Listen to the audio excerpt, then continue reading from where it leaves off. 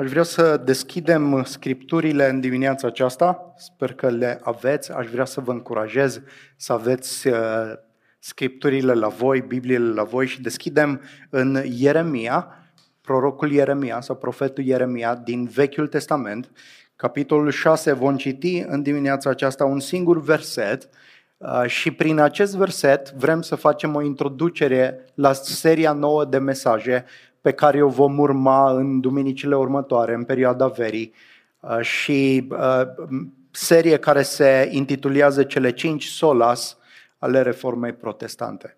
Așadar, haideți să ne uităm la acest verset, Ieremia 6 cu versetul 16. Iată ce spune cuvântul lui Dumnezeu. Așa vorbește Domnul, stați la răspântii și priviți. Întrebați care sunt cărările vechi. Unde este calea cea bună? Apoi umblați pe ea și veți găsi odihnă pentru sufletele voastre. Dar ei spun, nu vrem să umblăm pe ea. Până aici cuvântul Domnului. Tatăl nostru, îți mulțumim pentru dimineața aceasta, îți mulțumim cel mai mult că în întâlnirea noastră Tu ești prezent cu noi. Îți mulțumim pentru lucrarea cuvântului și a Duhului Tău cel Sfânt. Îți mulțumim că ne ajuți să ne închinăm Ție, unicului Dumnezeu adevărat, descoperit în Iisus Hristos, Fiul Tău, și îți mulțumim pentru Duhul Tău care este prezent și ne zidește în credință. Te rugăm, lucrează prin auzirea cuvântului, ajută-ne ca să îl cunoaștem pe Hristos mai mult, să fim întăriți în El, să ne bucurăm în El și să alergăm mai departe. Te rog în bunătatea Ta să ne călăuzești în această serie de mesaje, să ne vorbești inimii și să ne echipezi pentru chemarea pe care ne-o faci de a trăi vieți noi transformate prin harul Evangheliei. Ajută-mă să fiu credincios în toate cuvântului Tău și adevărului Tău și îți mulțumesc că ești prezent împreună cu noi în numele Domnului nostru Iisus Hristos. Amin.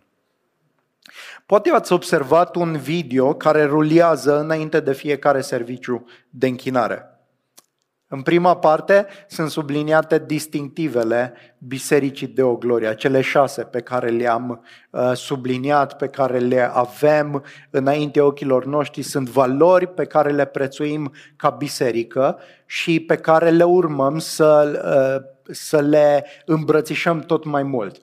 Dar după cele 6 distinctive mai sunt 5 solas, așa numitele solas. Da? Ce sunt acestea? Ei bine, ele sunt niște fraze din latină care însumează principiile esențiale, doctrinare ale Reformei Protestante.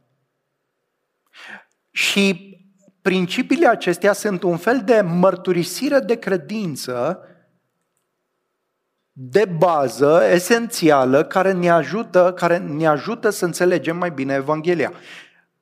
Data trecută ne-am uitat la Evrei 12. Vă aduceți aminte că viața de credință este o viață de alergare, o cursă agonizantă. Și cheia în Evrei 12 este să privim țintă la Iisus, căpetenia și desăvârșirea credinței noastre. Ei bine, cred că aceste solas, așa cum le vom urma, așa cum le vom studia în perioada următoare, ne vor ajuta să privim mai bine la Hristos, la persoana Lui și să înțelegem Evanghelia, ca să putem alerga în continuare. Încă de la începutul anului spiritual am dorit ca prin învățătura pe care o dăm să punem cumva bazele Evangheliei, să înțelegem cât mai clar Evanghelia. Am avut epistola către Galateni, cu accentul pe justificarea prin credință, eliberarea pe care o aduce Evanghelia, mai apoi idolii inimii, o serie în care vedem cum Evanghelia schimbă profund și de la o parte idolii lăuntrici care nu se văd. Am trecut mai apoi printr-o serie în cartea Iona și am văzut cum Evanghelia se aplică în relația cu semenii noștri, cu orașul în care slujim și trăim, și mai apoi aceste principii nu au alt rol decât să ne ajute să vedem Evanghelia și să o înțelegem în lumina Scripturii, dar și din punct de vedere istoric. Să vedem cum s-au formulat, ce s-a întâmplat, cum a lucrat Dumnezeu de-a lungul istoriei și în mod specific în perioada Reformei Protestante. Știți că Reforma Protestantă a avut loc în secolul 16, da? 31 octombrie 1517 a fost ziua în care istoricii spun că s-a petrecut un eveniment care a declanșat întreaga reformă protestantă. Avem o serie despre 5 solas și ele ne ajută să înțelegem care sunt accentele teologiei protestante, dacă vreți, sau a reformei în comparație cu celelalte tradiții creștine. De ce suntem până la urmă protestanți? De ce suntem evanghelici? De ce nu suntem în biserica catolică sau în biserica ortodoxă? Da? Doar pentru că ne-am născut într-o familie de pocăiți, de evanghelici, doar pentru că s-a nimerit sau pentru că există niște convingeri lăuntrice pe care le avem și aș vrea să ne fundamentăm în privința aceasta. De asemenea, uitându-ne la cele 5 solas, aș vrea să vă încurajez în ceva, pe lângă toate activitățile pe care le aveți. Aș vrea să pledez, să vă încurajez la o preocupare personală față de teologie. Știu că pentru unii, mai ales în bisericile evanghelice de azi, unii au o alergie la ideea de teologie și ei spun, măi, ce teologie? Practica, nu? Practica e importantă, nu contează teologia. Nimic mai fals. Pentru că ceea ce înțelegem despre Dumnezeu, asta trăim. Asta punem în practică. Da?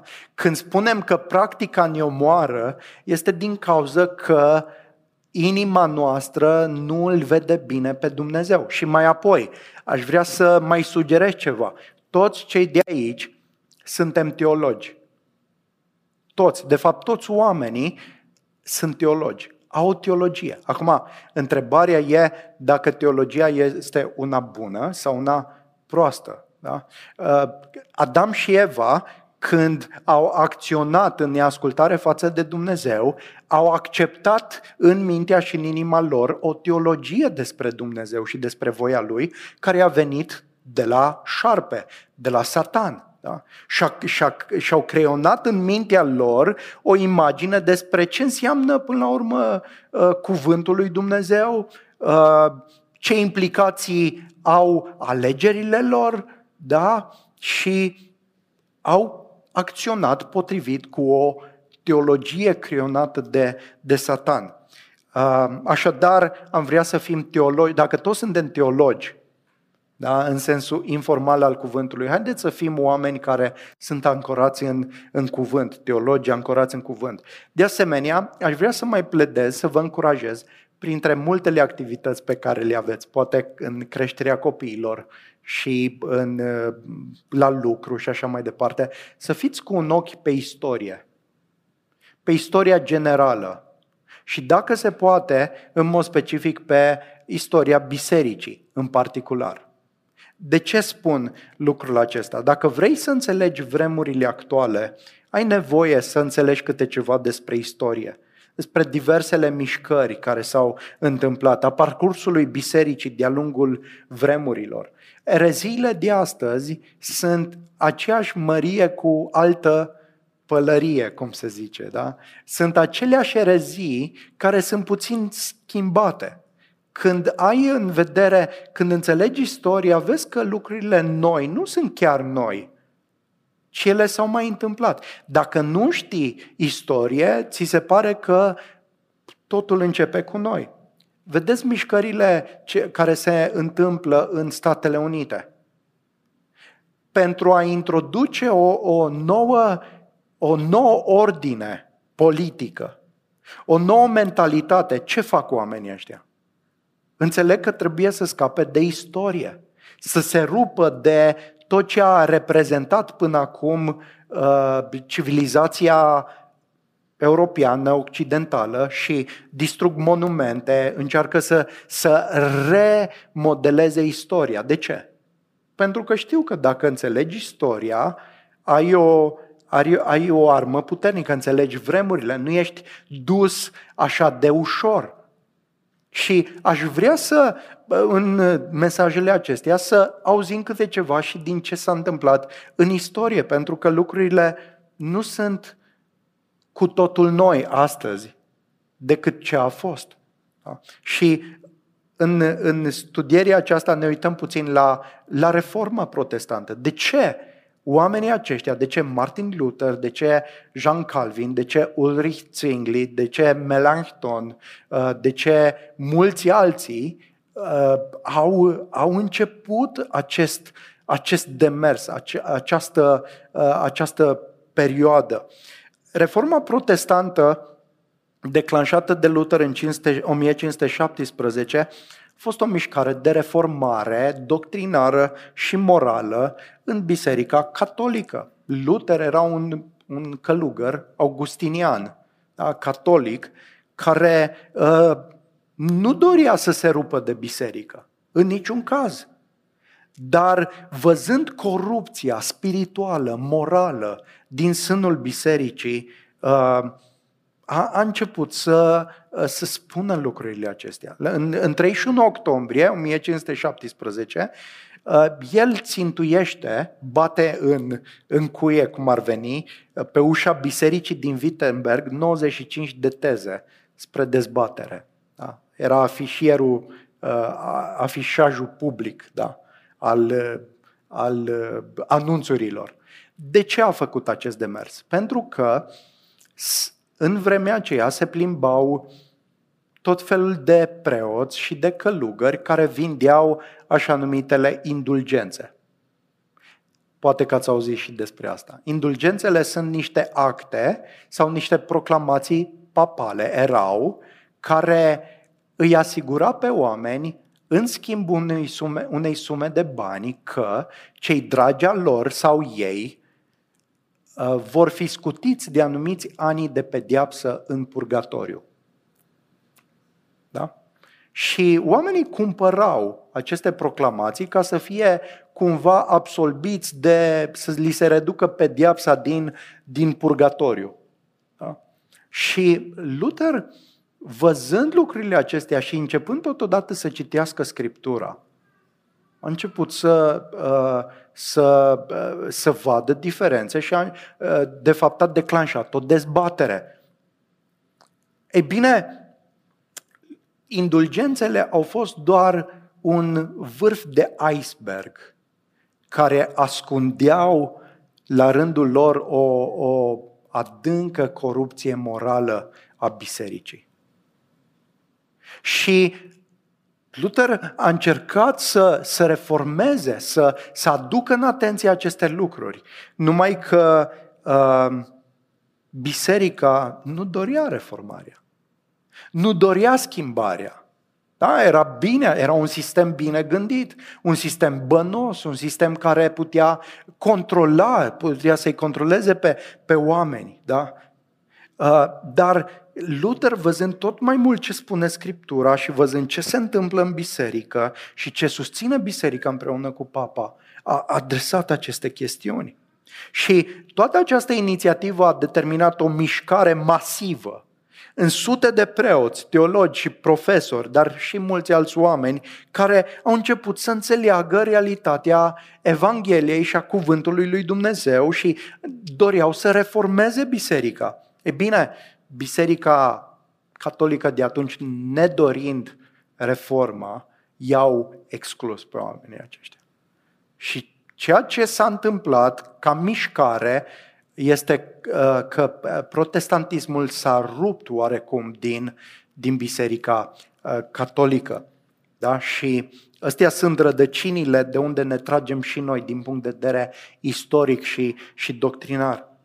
Acum, ce au dorit oamenii aceștia, reformatorii, nu a fost doar o reformare morală, ci ei au înțeles că reformarea morală a vieții și a bisericii depinde tare mult de acuratețea Evangheliei, de înțelegerea doctrinară a cuvântului lui Dumnezeu. Și practic au fost două întrebări care rămân valabile și pentru noi de atunci. Unu, ce este Evanghelia? Și să știți că nu toți creștinii, vorbesc de lumea creștină, nu toți creștinii cad de acord ce înseamnă Evanghelia. Și mai apoi, cine are autoritatea finală pentru a-ți arăta înțelesul Evangheliei? Cine are autoritatea? Cine este în măsură să-ți spună ce este Evanghelia sau nu? Așadar, de ce ar trebui să ne aducem aminte de reformă după 500 de ani? S-au împlinit 500 de ani acum 2 ani de zile. Acum sunt 502 ani. Da?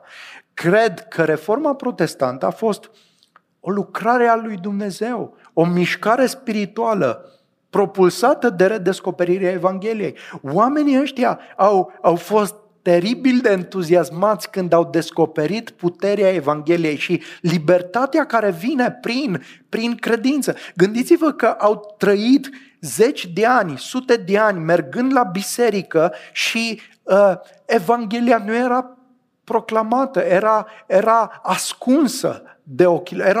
Erau multe alte elemente care încărcau liturghia, încărcau viața bisericii, învățătura și așa mai departe și Evanghelia era sugrumată. Și oamenii trăiau, așa cum se întâmplă și astăzi, în tot felul de superstiții, în tot felul de frici, de temeri. Erau foarte ușor de manipulat, în mod special cu spaima iadului. Da? Reforma protestantă a schimbat pentru totdeauna fața lumii vestice. Secularismul încearcă să spună sau sugerează că iluminismul este ce a schimbat fața Occidentului. Dar mulți istorici sunt de acord că tocmai această mișcare religioasă a schimbat și aspectele culturale și multe alte aspecte de tip economic, social a societății de atunci și de atunci încolo, a civilizației. Bisericile au reînviat efectiv, au început să înțeleagă că Dumnezeu în Iisus Hristos, ei și-L imaginau pe Hristos și dacă vă uitați în multe picturi, Hristos era înfățișat ca un judecător cu sabia în mână.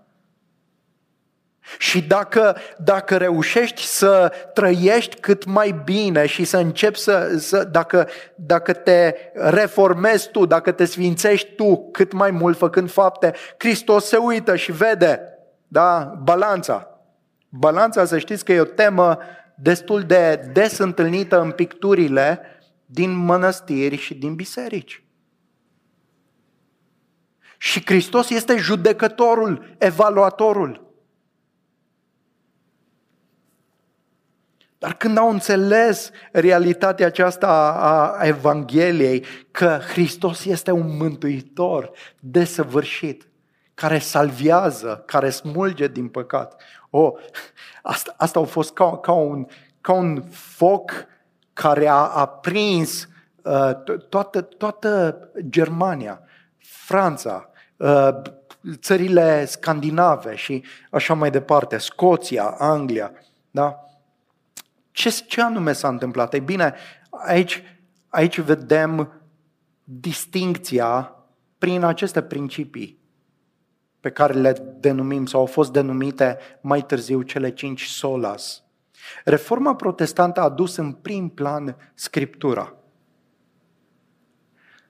Vă aduc aminte că în vremea aceea exista doar Biblia Vulgata în limba latină. Foarte puțini, nici măcar preoții nu știau toți limba latină, dar Scriptura era scrisă în limba latină. Primii oameni care au început, John Wycliffe, care a început traducerea Bibliei în Anglia, în limba engleză, da? Au fost persecutați, unii din ei martirizați. Da? Nu aveai acces la Scriptură, nici măcar preoții nu o înțelegeau. Dimpotrivă, autoritatea se manifesta, autoritatea religioasă se manifesta prin concilii, prin tradiții și prin papa. Da? Ei bine, când Martin Luther a început să studieze Scriptura, și nu doar el e figura preeminentă, dar au fost mulți alții care au început să citească, să studieze Scriptura, au înțeles că Dumnezeu în Hristos arată diferit față de ceea ce biserica din vremea aceea portretiza. Și nu doar că l-a văzut pe Hristos ca mântuitor, a început când a studiat Psalmii și după aceea Galateni și după aceea Romani, a redescoperit, o să revenim imediat la dreptatea care se primește prin credință. Nu este o dreptate pe care eu mi-o făuresc, ci este o dreptate pe care o dă Dumnezeu prin credință. Și asta i-a schimbat întreaga înțelegere. Și ce au făcut ei? Au început să traducă Scriptura. Au înțeles că Scriptura trebuie să aibă preeminență, că oamenii trebuie să citească Scriptura, ca să înțeleagă adevărurile, să se supună Scripturii.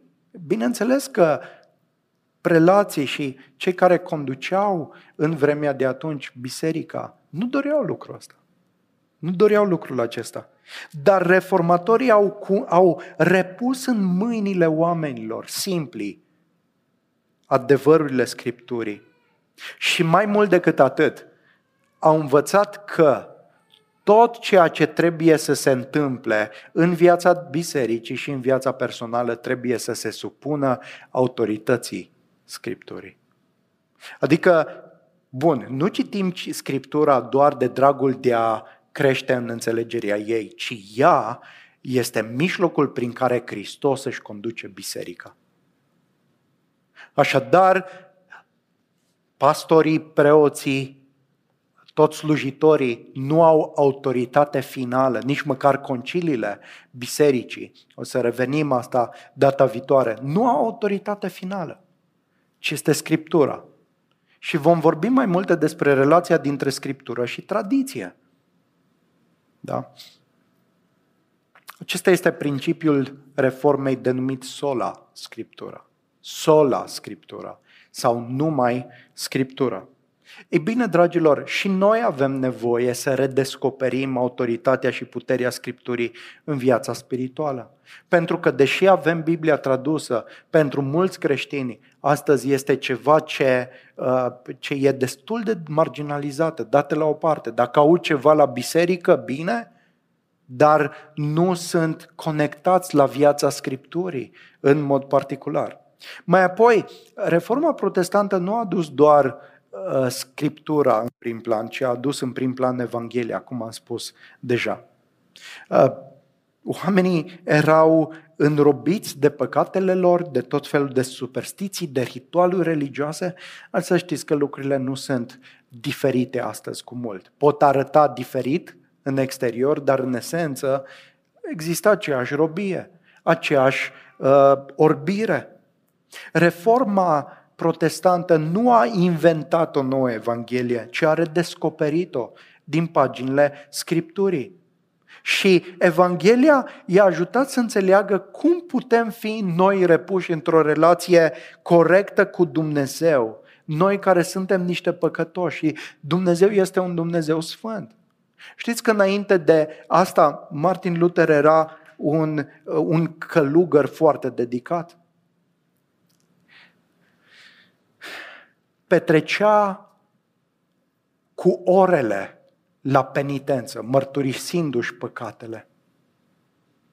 Se supunea unor reguli foarte stricte, ascetice, în dorința cumva de a se curăți de păcatele sale. La un moment dat, vicarul căreia îi se tot confesa, i-a spus lui Luther: băi Luther, lasă-mă în pace, du-te, fă și tu ceva vrednic de păcătuit și după aceea vino și mărturisește. Era apăsat de chinul păcatelor, încerca să-și aducă aminte de tot felul de păcate și tot nu avea liniște. Oare cât ar trebui să fac până când în cele din urmă să am pace, să am liniște, să știu că sunt primit? Și din cauza că nu obținea lucrurile astea, îl vedea pe Dumnezeu ca fiind rău. Și el mărturisește, spune, să-L iubesc pe Dumnezeu? Cum să-L iubesc pe Dumnezeu? Îl urăsc pe Dumnezeu. Pentru că nu înțelegea harul. E bine, când a descoperit Evanghelia, Luther mărturisește că a fost născut din nou. A intrat pe porțile paradisului. I-a transformat viața. Și, dragilor, să știți că ceea ce poate schimba un om religios, un om care poate că vine la biserică, încearcă să fie moral, care dorește să trăiască o viață în speranța că Dumnezeu îi va arăta har în cele din urmă. Ceea ce poate schimba un asemenea om este doar Evanghelia și adevărul ei. Și știți ce se întâmplă? Dintr-un om religios devii un om pasionat. Pentru că ai fost eliberat, pentru că inima ți-a fost schimbată. Și principiul sola fide înseamnă numai credința. Numai prin credință putem primi îndreptățirea, o relație clară, corectă cu Dumnezeu. Nu prin faptele noastre. Mai apoi aici a fost acest principiu de sola gratia sau numai prin harul lui Dumnezeu.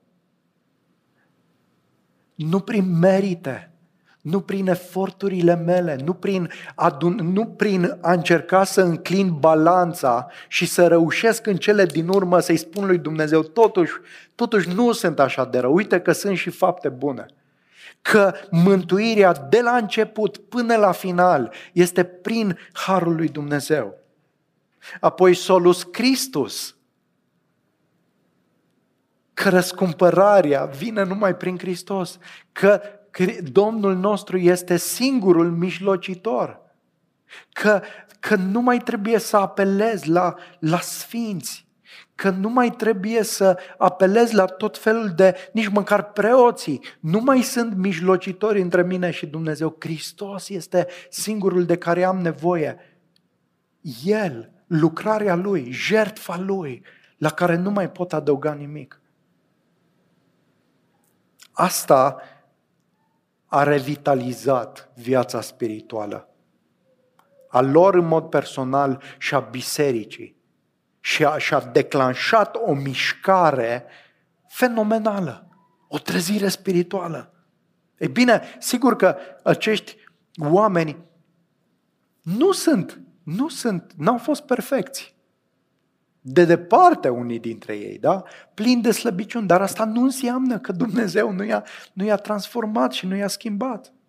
Și mai mult, Reforma protestantă a readus în prim plan centralitatea lui Dumnezeu. Centralitatea lui Dumnezeu. Și al cincelea principiu teologic cunoscut al Reformei este soli deo gloria. Soli deo gloria. Slava numai lui Dumnezeu îi se cuvine. Nu biserica, nu noi, nu prelații, nu teologii, nu omul este în centrul preocupărilor, ci Dumnezeu care arată milă, Dumnezeu care se îndură și mântuiește. Ba mai mult, Dumnezeu face ceea ce face, Dumnezeu mântuiește pe oameni pentru gloria sa, pentru numele Lui. Generația noastră modernă și postmodernă este centrată teribil în om, în nevoile lui percepute, în realitatea așa cum e redefinită de acesta. O schimbare și o trezire spirituală trebuie să aibă loc în felul în care îl vedem pe Dumnezeu. Este El centrul universului nostru, centrul lumii? Am fost creați pentru gloria Lui? Am fost creați să-L cunoaștem pe El, să slujim pe El, să trăim pentru El? Sau am fost creați ca să fim noi în centru și să apelăm la Dumnezeu când avem nevoie de El? Asta, soli deo gloria, centralitatea lui Dumnezeu schimbă inima axată pe egoism și pe idolatrie, pe una învăluită de închinare și de bucurie. Așadar, am conturat puțin cele 5 solas și aș vrea să vă sugerez că ele pot fi înțelese numai împreună. Numai împreună. Când vorbim de sola fide sau numai credința, de fapt vorbim în același timp și de solus Christus. Numai Hristos. De asta vorbim de numai prin credință. Credința privește la Hristos. El este. Sunt mântuit prin Hristos. Este echivalent cu sunt mântuit prin credință. Dar același echivalent este că sunt mântuit prin har. Prin harul lui Hristos. Nu pot să despart una de cealaltă. Și dacă sunt mântuit numai prin credință, dacă sunt mântuit numai prin har, dacă sunt mântuit numai prin Hristos, cui îi aparține gloria? Ce contribuție am eu? Nimic. Gloria îi se cuvine doar lui Dumnezeu. Da? Și ele sunt profund ancorate în autoritatea Scripturii. În autoritatea Scripturii. Și aș vrea să mai sugerez un lucru important. Puterea acestor principii, acestor expresii care definesc în cele din urmă Evanghelia, constă în acel mic cuvințel, sola, care înseamnă doar sau numai, sau singura credință, singura harul, singur Hristos, singura Scriptură. Da? De ce? Pentru că acest cuvințel, acest cuvânt, implică exclusivitate. Toată creștinătatea și toți oamenii sunt de acord că Scriptura este cuvântul lui Dumnezeu. Da, e adevărat. Toți creștinii spun că e nevoie de harul lui Dumnezeu. Nu e așa? Toți creștinii de toate confesiunile spun că e nevoie de credință. Nu se poate fără credință. Și toți creștinii spun în cele din urmă că slava trebuie dată lui Dumnezeu. Dar știți ce fac celelalte tradiții în general? Exclud cuvântul acesta sola. Da? Este harul, dar nu e numai harul, ci este și meritul meu personal. Este și contribuția mea. Este credința, sigur că este credința, dar e nevoie și de faptele mele pentru a sta înaintea lui Dumnezeu.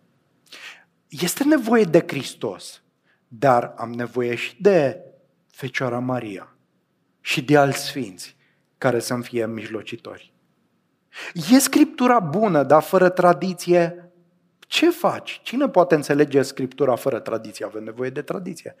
Și e vorba de slava lui Dumnezeu, sigur că da, dar totuși biserica nu ar trebui să arate impozantă? Să arate puternică? Să arate ca fiind slăvită deja? Ceea ce arată diferența este tocmai acest cuvânt, sola.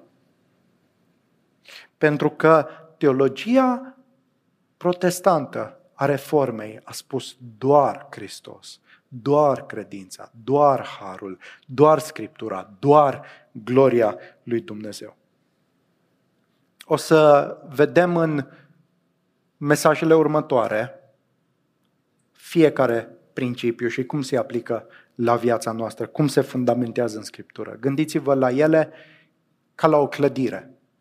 Avem fundația, care este sola Scriptura, avem zidurile care se clădesc pe fundație, din păcate sunt numai 3, sola fide, sola gratia și solus Christus, și mai apoi avem acoperișul care îndreaptă privirea înspre gloria lui Dumnezeu. Și vom urmări lucrul acesta. Acum, privind pe scurt la textul nostru, la versetul nostru din Ieremia 6, vedem că Dumnezeu din nou și din nou îi cheamă pe oameni la reformare spirituală.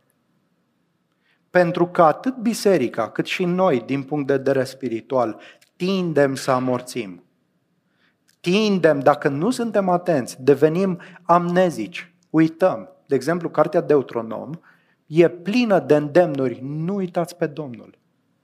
Nu uitați pe Domnul, nu uitați pe Domnul, mai ales în vremurile bune, mai ales în prosperitate. Atunci tindem să uităm și să inima noastră să alerge în idolatrie. Nu uitați pe Domnul, da? Și citind din Scriptura, vedem că din nou și din nou profeții i-au chemat pe oameni să se întoarcă înapoi la Dumnezeu. Au fost regi precum Iosia sau guvernatori precum Nemia, care i-a chemat pe oameni dintr-o religiozitate, da? Ei continuau să se închine lui Iahve formal, dar în același timp nu exista doar sola. Da? Nu era doar lui Dumnezeu, ci exista și altceva pe lângă Dumnezeu. Și reforma întotdeauna te ajută să înțelegi că doar El, doar puterea Lui, doar îndurarea Lui, doar harul Lui, doar gloria Lui. Și, dragilor, avem nevoie să ne aducem aminte. Dumnezeu ne cheamă și pe noi. În viața noastră spirituală, sigur că e Dumnezeu. Dar întrebarea este doar Dumnezeu? E credință în Dumnezeu, dar ne vedem toată viața noastră ca fiind credință în Dumnezeu? Ne vedem viața, fiecare moment al ei, ca fiind bazat pe harul lui Dumnezeu? Te vezi trăind pentru gloria lui Dumnezeu, nu doar duminica, nu doar în momentele bune, nu doar de sărbători, ci zi de zi. Zi de zi. În vremea de atunci, dacă am citit capitolul 6 din Ieremia, Dumnezeu prin profet își amenință poporul cu judecata divină. Judecata iminentă care avea să vină prin Imperiul Babilonian și avea să radă Israelul și Iuda și să-i ducă pe supraviețuitori în robie, în exil. Cuvântul lui Dumnezeu enumeră în acest capitol starea spirituală, descrie starea spirituală a poporului și enumeră câteva aspecte ale acestei stări. Încăpățânare și dispreț față de cuvântul lui Dumnezeu. Versetul 10. Cui să-i vorbesc? Pe cine să înștiințez ca ei să asculte? Iată, urechea lor este necircumcisă și nu pot să ia aminte. Iată, cuvântul Domnului este o insultă pentru ei și nu-și găsesc plăcerea în el. Ca și atunci și astăzi, oamenii disprețuiesc cuvântul. Nu-și găsesc plăcerea în cuvânt.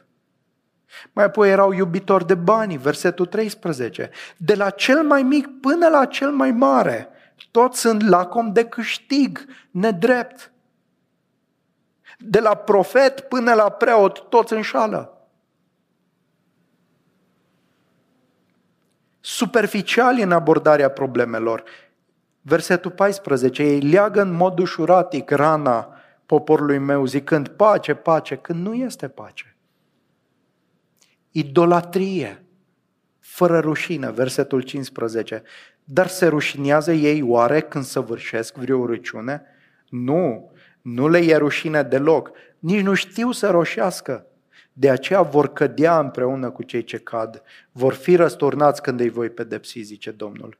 Și peste toate acestea, împreună cu iubirea de bani, cu superficialitatea, împreună cu înșelăciunea, împreună cu disprețul față de cuvântul lui Dumnezeu, continuă închinarea. Un formalism religios. Versetul 20. Dumnezeu spune: ce nevoie am eu de tămâia care vine din Șeba sau de trestia plăcut mirositoare care vine dintr-o țară îndepărtată?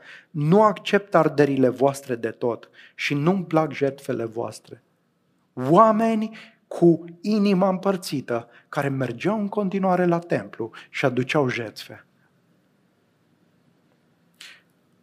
Și în mijlocul acestei decăderi morale, spirituale, Versetul 16 prezintă soluția. Și el spune astfel, așa vorbește Domnul, stați la răspântii și priviți, întrebați care sunt cărările vechi, cele vechi, unde este calea cea bună, apoi umblați pe ea și veți găsi odihnă pentru sufletele voastre. Caută cu toată inima, ne spune Dumnezeu și nouă astăzi, caută să înțelegi calea mea. Caută cu toată inima, să înțelegi Evanghelia, nu calea oamenilor, nu înțelegerea pe care ne-o dau experiențele sau tradițiile, ci caută să înțelegi, că haideți să căutăm să înțelegem care este calea Domnului. Evanghelia, care este calea cea bună? Da? Iisus este calea, adevărul și viața. Lucrarea Lui este mijlocul prin care putem fi înnoiți, putem fi transformați. El ne-a deschis calea mântuirii. Asta este calea care ne mântuiește și ne salvează. Dar mai apoi, calea aceasta arată și implicațiile unei vieți schimbate, unor roade ale credinței. Da? Calea înseamnă un stil de viață nouă în Hristos, o nouă dreptate, o nouă moralitate, o nouă curăție, o nouă perseverență. Observați ce spune textul, cercetați cu cea mai mare seriozitate, stați la răspântii, stați la răscrucile de drum, stați la intersecțiile de drum și întrebați, priviți, căutați. Întreabă pe ce. Observați ce ne cheamă Dumnezeu să facem și pe noi și pe ei atunci. Fii preocupat de asta, dă-ți interesul, nu spune, nu știu, ce mă interesează pe mine? Nu, acolo este viață. Întreabă care sunt cărările cele vechi. Întotdeauna în biserici există ideea, sau bisericile mai conservatoare. Haideți să ne întoarcem la cum au fost lucrurile. Întrebare.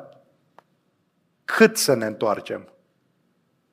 În urmă cu 10 ani, în urmă cu 20 de ani, cât de vechi trebuie să fie? În urmă cu 50 de ani, când? Cât de vechi trebuie să fie? Bine, trebuie să ne întoarcem la cuvântul lui Dumnezeu, că s-ar putea ca generația dinaintea noastră, s-ar putea, nu zic asta, să nu fie ancorați, să nu fi fost ancorați în cuvânt. Nu doar pentru că e vechi înseamnă că e și bun, dar la fel ar trebui să ne aducem aminte, dragilor. Suntem o biserică recent plantată și uneori avem impresia că tot ce e nou e și bun. Nu! Noi nu putem fi biserica lui Dumnezeu și nu putem experimenta viața nouă dacă nu întrebăm de cărările vechi, de Evanghelie, de calea lui Dumnezeu, de esența cuvântului lui Dumnezeu. Dragul meu, aș vrea să te încurajez tare mult să lupți împotriva ignoranței, împotriva nepăsării, împotriva dezinteresului. Știu că suntem plini de tot felul de responsabilități.